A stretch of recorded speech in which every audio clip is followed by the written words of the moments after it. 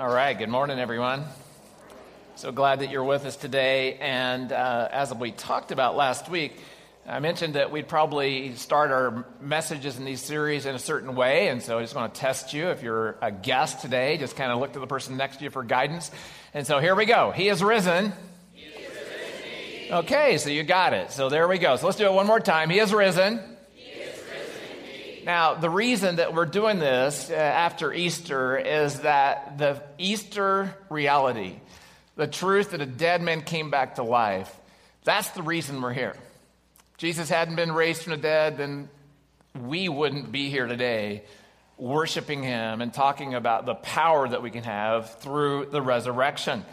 The early church, they use this as a phrase to one another, just of encouragement and of challenge and belief. And the early church started with a few people, and then by the 4th century, it actually taken over the whole Roman Empire and its impact. And so what we want to do is we just want to remind ourselves of the power that we have because Jesus raised from the dead in this series on the good life and what God's promised us, each one of us who follow him. So I'm just going to invite you, if you would, grab your message notes out of your program, and you can follow along today. Take some notes if you want, and you can read the Bible verses that'll be here as we go through this. You can open your Bible to 2 Peter. That's where we'll be today, and throughout this series is looking in 2 Peter. And I just want to say, if you don't own a Bible, we'd love for you to have one. So if you just stop on your way out today, there are bookshelves by the doors, and you can pick up a Bible. We'd love to give you that Bible as a gift from us so that you can have one in your home as well. Now, even though I called the message today, Paying the High Price, honestly, it's really part 2 from last week, okay? So it's part 2, and I know that many of you may have missed last week, so I want to encourage you to go out and watch it because, as I said last week, both of these messages, last week and this week, are essential to us being able to understand and comprehend and then implement the things that God wants to talk to us about having the good life. And I would say that we all want the good life, right? We all want it. We all want to experience that. And so just my encouragement to you that you would go out and you would look at those things. So what I want to do is begin with our theme verse. This is John chapter 10, verse 10. And Jesus is talking to those who are his followers.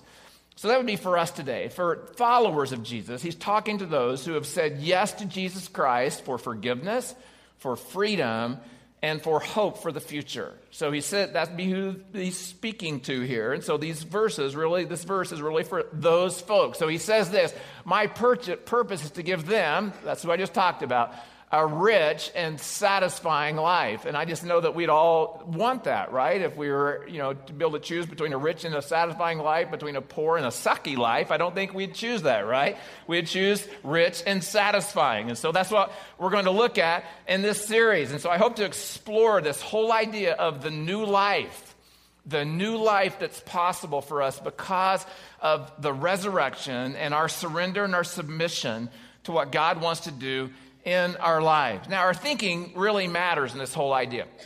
I was reading a story about a dad whose teenage sons came home, and that day at school, they had learned that drinking fountains, there's a study done on this, okay, drinking fountains have more bacteria in them than toilets do. They read this study, so they were talking about this. So they came home, they were talking about it around the table. And they said, Dad, you're never going to believe this, but drinking fountains have more bacteria in them than toilets do. And there's all kinds of reasoning why. The fact that you flush it more often, so there's more water going through. You clean a toilet more often than you clean a drinking fountain. And on, all the ways that there's more bacteria in a drinking fountain than a toilet. So they were talking about this, and the little sister was sitting at the table who was about 1st or 2nd grade. And her response to that was this. Really? That's great. That means I can drink out of the toilet. That was her response. Oh, I don't think that's what they meant by the study and what they were getting at. But I share that with you today because I want to just remind us of this as we start and we just dig into this series, and especially today, that our ideas, our beliefs have consequences. What we believe to be the truth, what we understand to be the truth, will impact how we live and the decisions we make, and those will translate into the life we have, whether we have a good life or a not so good life. And nothing illustrates this better than our beliefs about what God says about the good life and what it means to experience it. Last week, I kind of set us up a little bit, talked to you about this book called The Lost Virtue of Happiness. And, I know we sold out of these last week. We got as many as we could this week, so there are more over there in the bookstore. I just want to encourage you that if you want this Lost Virtue of Happiness, that you would go online and maybe find a source that would help you get it sooner than we're going to get it in our bookstore, because I believe there's a limited supply. Actually, if you go to the Biola EDU website, Biola EDU, they have this book available there, but you pay full price. Just I want you to know that, okay? So it's not any kind of shopping bargain, but full price. And we talked about this, and the idea is that in America, the good life is synonymous with the happy life. It's synonymous with just being happy. And this book, it talks about this idea, and it says the current understanding of happiness identifies happiness with a pleasurable feeling. And he says when people make happiness their goal, they do not find it. And he ends that phrase with people literally need to get a life. They need to find something bigger and more important to live for than pleasurable satisfaction. And they need to find a new strategy for daily life besides self-absorption. Now, we're confused about this whole idea of happiness. Here's a quote from the Wall Street Journal of a recent edition. Humans don't know what they're doing. You can say we want everybody to be happy, or we want everyone to have long lives and good health, but what kind of goal is that? That's the goal of your family dog, to be happy and to have a long life. And so it's hard for us to understand what it means to be happy. And so I just want to clear it up today and talk about what does the Bible say about happiness, because our ideas really do impact our behavior. And so if we're believing the right things, then we're going to pursue the right things. And so in the book, it gives a definition. I read it to you last week, and it's on your notes. It says this: a life well lived, a life of virtue and character, a life that manifests wisdom, kindness, and goodness. So that's their definition of the good life. Last week I gave you my thoughts about this idea of what a biblical definition of a good life would be. And it's not everything about the good life, but it's my thoughts about this. And I've also put that there for you because several people asked this after the service last week, and so I just thought I'd put it on there for your notes today. And it says this: it's a sense of well-being that results from intimacy with God and others, a life of integrity and character, the ability to feel compassion toward the hurting and helpless, and to have a purpose greater than self-absorption. And that's a biblical definition of the good life. Now, when I read those definitions of good life, and you're thinking right now about what you want this series to be about, I heard some community groups last week, they were kind of, struggling a little bit because they were thinking that, wow, he's not talking about that we're going to have more stuff. He's not talking about that our lives are going to go better. He's not talking about that everything's going to go my way. He's not talking about the fact, and just going on. No, what I'm talking about is how we can live in the life we have and know it to be good. In the life we have and know it to be good. C.S. Lewis says it this way. He says, you can't get second things by putting them first. You get second things only by putting first things first. And so what we're going to do in this series, we're going to talk about what are some first things so that we can get first things in our lives and we can experience the good life. We're going to look at that over the next 7 weeks together. And so I want to begin today with 2 Peter. I'm going to read the verses that we looked at last week, just kind of reaffirm. And I want to review a little bit about last week. Now, wonder why we would review. Well, we need to review for a couple of reasons. One is that just like I have 2 eyes instead of 1 eye, is that if I look at everything through 1 eye, then there's very little depth. But if I look at things through 2 eyes, then I have depth, and I have the ability to see things differently. The other reason we have review is because all of a sudden we hear things in a new way. You've been processing this week, or maybe this is your first time, and you're going to get in on where we're going. So let's look at these verses. Verse 1. This letter is from Simon Peter. So we talked about the fact that it was written by Peter, the same one who, denied Jesus and then hung out with Jesus, was redeemed by Jesus, and then commissioned by Jesus to go out and be his emissary, his missionary in the world. A slave, so meaning that he was a servant, and an apostle. And so what we talked about last week is that helps us all to be included here because there's no hierarchy in faith. We all belong, no matter who we are or what we've done. I'm writing to you who share the same precious faith. That word precious means potent or strong, the ability to make change. And he says this faith was given to you because of the justice and fairness of Jesus Christ, our God and Savior. May God give you more and more. You might just underline that more and more phrase. That's a phrase that we're going to, consider today as we talk about what he wants to do in us. Grace and peace as you grow, that's the key word, grow in your knowledge of God and Jesus our Lord. By his divine power, God has given us everything we need for living a godly life. That's the phrase you want to highlight, underline, star, asterisk. Everything we need for living a godly life. We have received all of this by coming to know him. So we experience him, the one who called us to himself by means of his marvelous glory and excellence. And because of his glory and excellence, he has given us great and precious promises. So once again, that word precious means potent promises that if I will live by those promises, they have the power to change my life. These are the promises that enable you to share his divine nature. So that's the first part of the good life.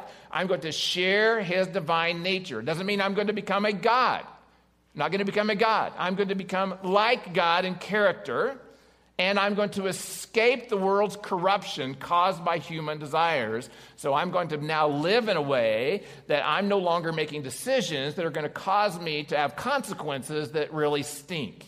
So I'm going to escape this path that I've been on of those kinds of consequences, and therefore my life is going to be better. So I'm going to give you the three things we talked about last week. You're going to write them down right there in those three blanks. First is we're going to establish our position. If I'm going to know the good life, I need to establish my position, and that position means that I've said yes to Jesus Christ and his offer of forgiveness and freedom and a future with him. So I've said yes to him, and so now I'm in right relationship. Before I say yes to him, I'm separated from God because of my sin. And then once I say yes to him, now I move into right relationship with him. And we said that's justification. Sometimes I need to give you the words that are more technical because we need to understand technical words. And even if you don't know it today, you go home and Google it today. What does justification mean? It means being made right with God. And so what that means is that when Jesus Christ died on the cross, he took the punishment that I deserved and that you deserved for the things we had done wrong on himself. That's justification. And then that made us right with God. And then the follow-up to that, substitution, is that at that same moment, I would be able to receive the blessings that were due Jesus Christ for the life that he lived. And we know that from the Bible, the Bible says he lived a perfect life, and therefore he would have gained all of the blessings of heaven. And because of what he did, those blessings are for me. That's what he's given me, is the blessings of heaven from that place. So that's my position. I'm in Christ. Next, we need to embrace God's power. Embrace his power. Now, this is all about grace. All about us being able to receive by grace, but then also we have to live by grace. And so we used a quote last week, and I had several of you give me comments, so I thought I'd bring it back this week in review. And the quote was this from Dallas Willard, and he says this. He says, when it comes to living the life of a follower of Christ, this is after I've received grace and at my salvation moment, when I've been made right with him in justification, after that moment, he says, when it comes to living life as a follower of Jesus Christ, we need to burn through grace like a jet burns through jet fuel. And I think he even makes reference to on takeoff. You think about how much fuel it takes a jet at takeoff. That's what we need to be doing in our lives. We need to be burning through grace in that way. And God gives us his power in the form of grace. So what we have to do is we have to realize that when God said, I'm going to make you right with me by my son dying on the cross, that wasn't just the point where we stop, where all of a sudden then we, the ticket counter clicks out a ticket, and we take our ticket out, and then we walk back to our chair, and we sit down, and we clutch our ticket to heaven, and then we live the rest of our lives just clutching our ticket to heaven. That wouldn't require any grace. So what he says, what Dallas wants to get across and what I want to get across today is, yes, we have access to heaven, and God says he wants us to live a life for him today, and we can live a good life today. We don't have to just wait for heaven to have a good life. We can have it today, and we get that through being empowered by grace. And then last, we must experience God's promises. That's what we talked about, the last thing, and that means that we trust that when God says it, he means it, and that he's going to do what he says. And if I build my life on his promises, then I'm going to have peace. So grace and peace, I'm going to experience that through his power and his promises in my life. Okay, so that was just review from last week.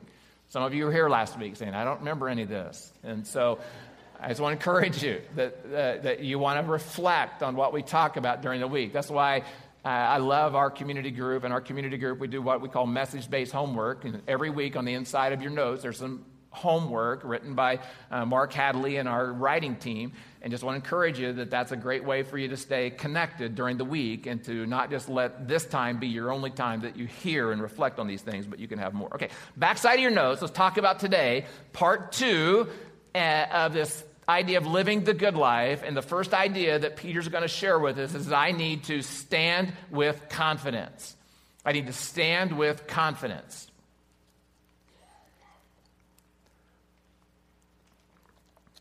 And what he says here is he begins verse 5a by saying, in view of all of this. Now, what I want to say to us today is I just said all that. Okay? That's why I did the review today. In view of all of this. That we have been given right standing with God. And when we're in that right standing with God, he's promised us his grace, his power to change, his grace and power to live. He's promised us through his word that when we live by what he says, and this is key, folks, when we live by what he says, how many have ever paid the price of not living by what he says? Let's just be honest. Okay. When we live by what he says, we will have peace. So in light of all this, then I can stand with confidence. We talk about the fruit of this, we talk about the spiritual armor in Ephesians chapter 6. And one of the elements of the spiritual armor is the shoes of the gospel of peace. And my view of that, because it's open to, some interpretation here, my view of that is this: like the soldiers had these, army honking boots, and they were designed in such a way, in fact, that they might have even had cleats on them so that they could stand, or ridges at least, so that they could stand secure in battle, because it was all hand fighting battle. My picture of this is I'm standing firmly on the rock of Jesus Christ, and I've got my boots on, and I can stand with confidence no matter what life throws at me. And so we can do that. You can do that. You can be confident no matter what life, you can have joy no matter what life is throwing you at the moment. You can experience the good life even when your life is not looking good. You can stand in confidence. Second is this: engage with diligence. Engage with diligence. And so this is where I was thinking about the idea of paying the high price, is that I must, if I'm going to experience the good life, I have to engage, and I have to do it diligently. So he goes on to say, make every effort. So you might just circle that, every effort. Those are the key words. Make every effort to respond to God's promises. So what he's wanting us to know, and what I'm going to challenge us with, and I'm challenging myself with in this as well, is that we must pursue our spiritual development and growth with every degree of strength that we have. Now, how many of us, when it comes time to pursuing spiritual growth, we realize, and be honest, we give it the leftovers of our life. We have all these important things to do, right?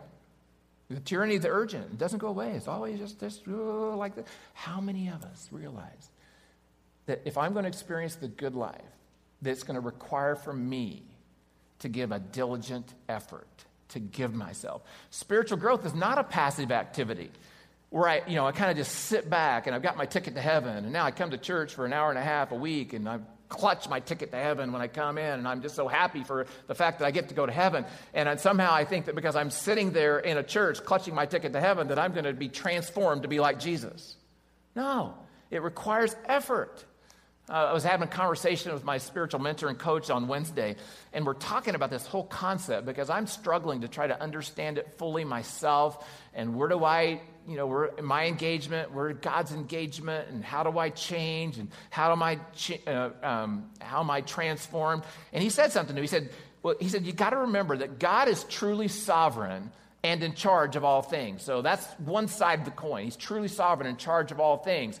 Now, some of us would think because he's truly sovereign and in charge of all things, that means that I don't have to do anything. I don't have to do anything. But he says that, and, he has a big and in there, because it's not either or, it's and. He expects us to be fully engaged in the process of being formed in the image of Jesus Christ. So he doesn't want us just to know Jesus as far as being able to come into relationship. He wants us to grow to be like Jesus. That's what he wants us to do. So in other words, spiritual growth is not just let go and let God. You hear that phrase? I'm just going to let go and I'm going to let God. Well, that does have some relevance in certain places and certain applications, but not when it comes to spiritual growth. I can't just let go and let God. And it doesn't just mean if it's meant to be, it's up to me.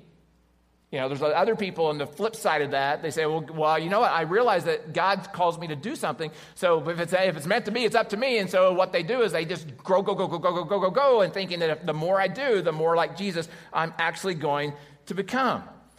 What God wants us to realize, it's both. It's both. It requires God's sovereign power at work in me, where he does what he chooses to do, and my best effort. I must rely on God, and I must do what he's asked me to do. It's both. So the good life happens, and it involves me doing what God's called me to do in relationship with him, as he's doing what he's going to do. So it's kind of that whole idea. And, it requires both his power and my power. Now, we get all confused here, and we say, well, grace says, is God's gift to me. And so, therefore, grace is earned. Grace is given, not earned. And I love Dallas Willard again. He clarified things so much when he was living. He said something like this: grace is not opposed to effort, it's just opposed to earning. It's just opposed to earning. Earning is an attitude where I do what I do to get something. Effort is an action where I do what I do because of my love relationship with Jesus Christ. That's what it is. See, we're not saved by works, but we're saved with works. We're saved to do things that he's called us to do. So this week in your message-based homework, Pastor Mark, I talked to him, and he's put some verses in there that you can look at, several verses from the New Testament, which talk about God's responsibility and our responsibility in our spiritual development. Now, in this category, I want to give you another one of those words, okay? This is a word you need to know. It's the word sanctification. Sanctification. So you might want to just think about that today as you go home. But here's what Pastor Wayne Grudem, he defines sanctification this way.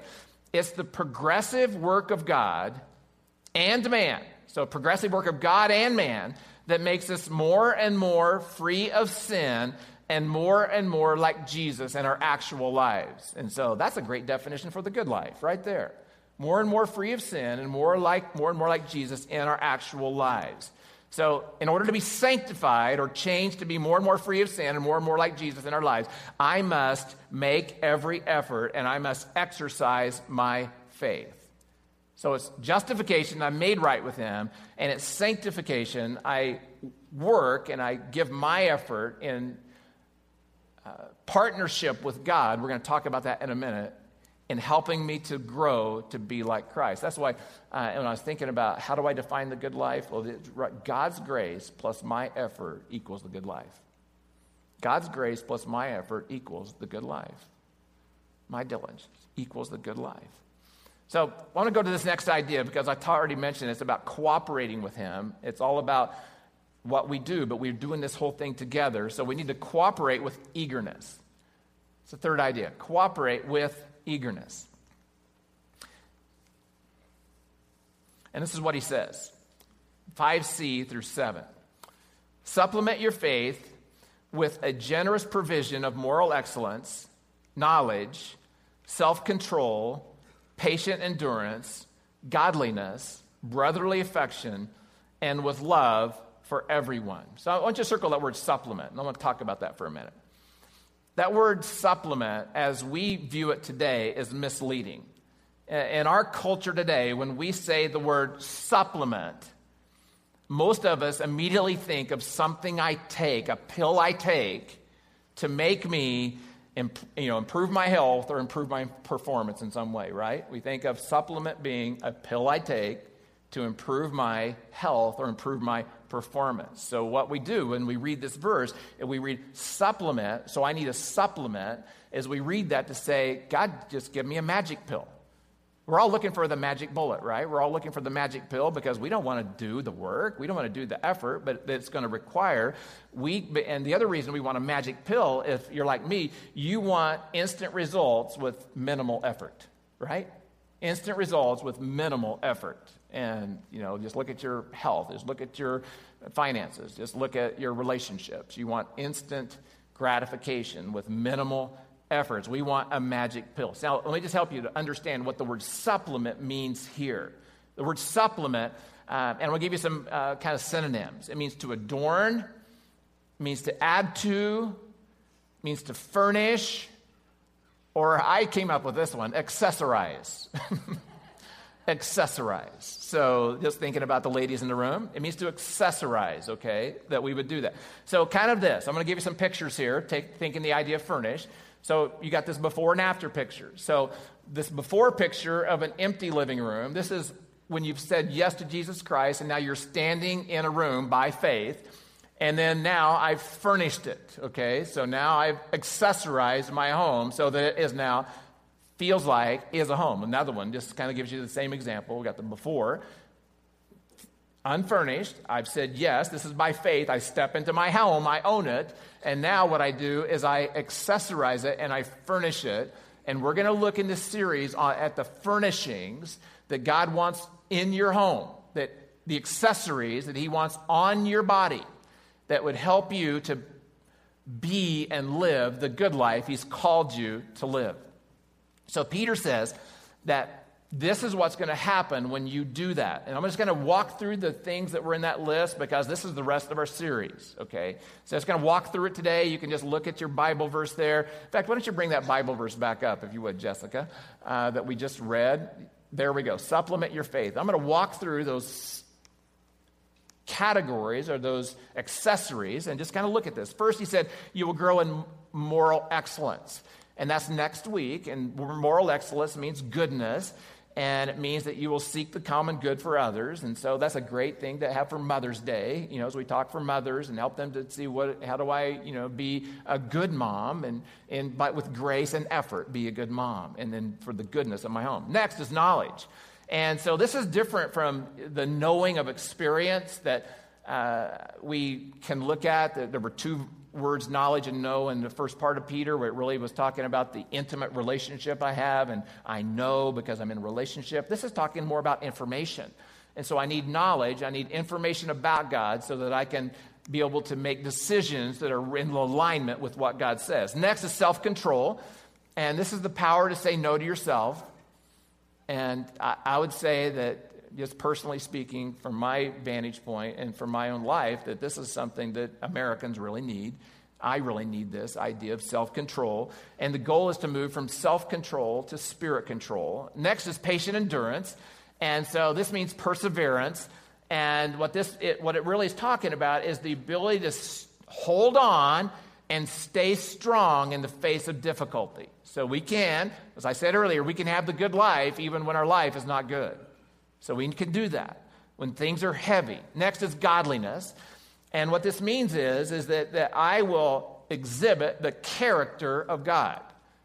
I won't become God, but I will exhibit the character of God in my life. And then brotherly affection.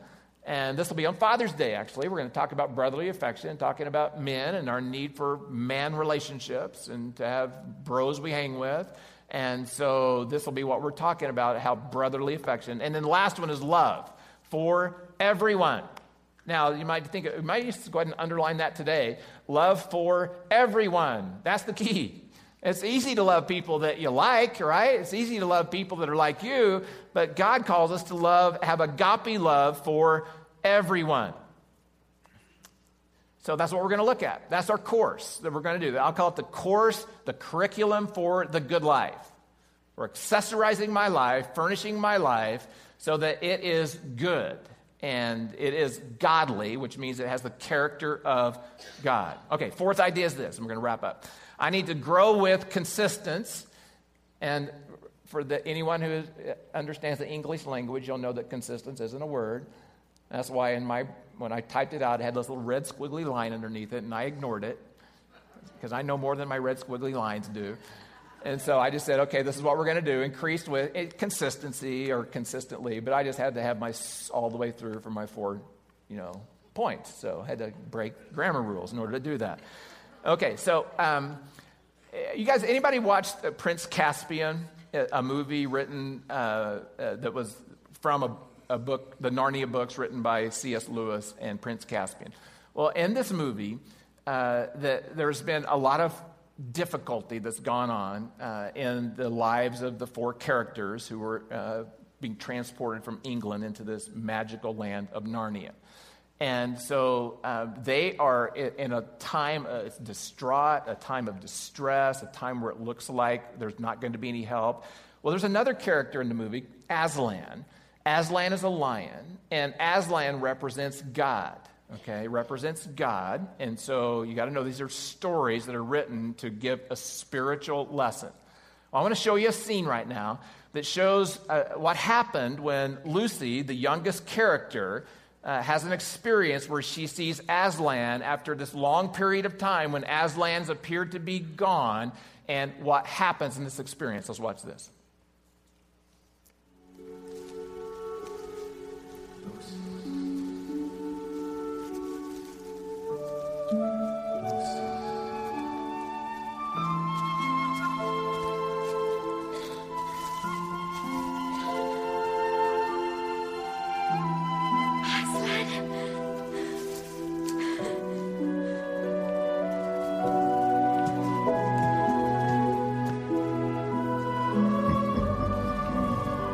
I've missed you so much.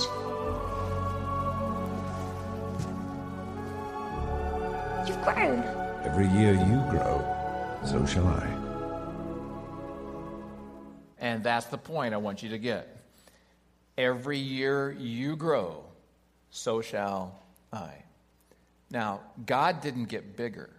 What happened was, the more I grow, the bigger God becomes to me. And as God is bigger to me, then the more I'm going to trust him, the more I'm going to embrace him, the more I'm going to surrender to him, the more I'm going to listen to him, the more I'm going to follow him, because I trust that he has my best interest in mind, and he's able and capable of taking care of all things. And so what I want us to do in this series is learn how we grow so that as we grow, God looks bigger and bigger to us. And as he is the biggest thing to us, then we will truly live the good life. Look at what Peter says. He says, the more you grow like this, the more productive and useful you will be in your knowledge of our Lord Jesus Christ. But those who fail to develop in this way are short-sighted or blind, forgetting that they have been cleansed from their old sins. So, dear brothers and sisters, work hard, kind of that whole diligent idea, work hard to prove that you're really among those God has called and chosen. Do these things and you will never fall away.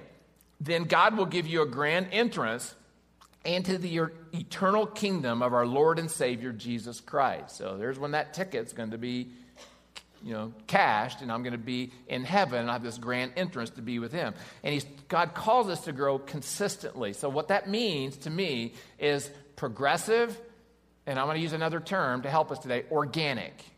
It means progressive and organic. It's consistent and it's natural.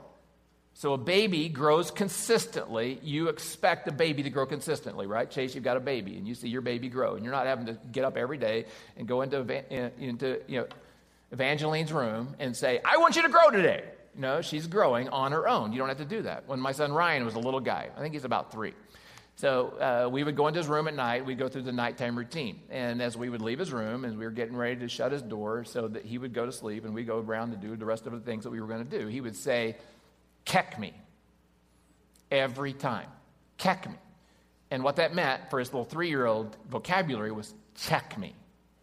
Check me. What he wanted as we were walking out the door, he wanted assurance that mom and dad, before they went to bed, would come back to his room and check him to make sure that everything was okay. So we'd walk out of the room, he would say, "Keck me, keck me." Now, that was so cute, I need to tell you. So cute when he was 3. But if he called us every night from college and said, "Keck me," it's no longer cute, folks. He has to grow out of that. Here's what he had to do. He had to grow to the place in his development where he could comfort himself with his own thoughts and his own beliefs. Comfort himself with his own thoughts and beliefs. Now, that didn't happen overnight. In fact, honestly, we never did sit down with him maybe when he was 5 and said, "Ryan, when you're 20, you need to stop this." We never did say that, didn't do that. What happened is he grew out of it. He grew out of it as he grew in his understanding of life. So it happens progressively, but it also happens naturally or organically. Now, we need to understand this because this is the hard thing. When we go through this list, we're not saying that you need to work hard to put self-control on. Because, I can try to put self-control on, and self-control can keep saying, and you can look, and I can have shoved self-control onto me, and I still won't be self-controlled. It has to come from the inside out. It's organic in nature. He says you'll be productive and you will grow like this. The idea is this: lifeless things can't grow. If you have a pile of rocks and you put more rocks on it, you say that the pile has grown. If you have a building and you put more steel and you put more structure on, and as it's going up, you're saying that building has grown. Mechanical things require something from the outside to be put on them in order to grow, but organic things require from the inside to grow. Babies grow from the inside. Plants grow from the inside. As organically, they are putting themselves in a place, in a position, or have been put in a place, in a position where they're getting all the strength they need, they're getting all the nourishment they need, so that over time, progressively, they grow into complete maturity. And that's what God wants for us. I'm not going to call us in this series to say, "Gosh, you need to do more." Because some of us are already doing too much. And we think that's all the Christian life is. It's just do. And as we do more, we're going to be more. But what happens is we end up burned out. Look at this verse. I'm going to put this verse on here. I want to close with this. Hebrews 4, jumping out of 2 Peter. Hebrews 4, it says this: "There's a special rest still waiting for the people of God. For all who have entered into God's rest have rested from their labors, just as God did after creating the world. So let us do our best." If you wanted to use the same term, let us make every effort. Let us do our best. Let us make every effort to enter that rest. What I want to close with today is most people base their acceptance by God on their efforts. On their efforts. And the struggle we have, and I just say it's the struggle I have after 23 years of being a pastor, of walking with Christ, is that I want to do this to have this. And God says, if you will deepen your roots into me, you will have this. But that's just so foreign to us. And it's a mystery. And so in this series, I'm just going to ask you to walk with me in mystery, as every week we're going to talk about how can we engage with God in a way that this fruit just kind of pops out. Kind of happens. That my empty room gets furnished. That my body gets accessorized. Okay, let's pray together. God, I want to thank you for the opportunity we've had to hear from you. Thank you for everyone in the room. I just thank you for their attentiveness today. Lord, I know that they're here just like me. We want you, God. We want to be able to have the power to face our circumstances. We want to have peace when life's not good. We want to have the knowledge it's going to take to help us to have the wisdom we need to navigate through the waters of life, God. And Lord, I just go back to the beginning. What we believe impacts our behavior. And what I want to say today is that we believe the good life is possible. We believe that you've called us to it. We believe that you've empowered us to experience it. Now, God, we want to surrender ourselves to you in this progressive. So some of us can have grace toward ourselves today. It's progressive. That you don't have to be all the way yet. Progressive and it's organic. And so, God, I pray that you would instill in us, inspire us, and Father, that you would walk with us as we move toward the good life. It's in Jesus' name we pray. Amen.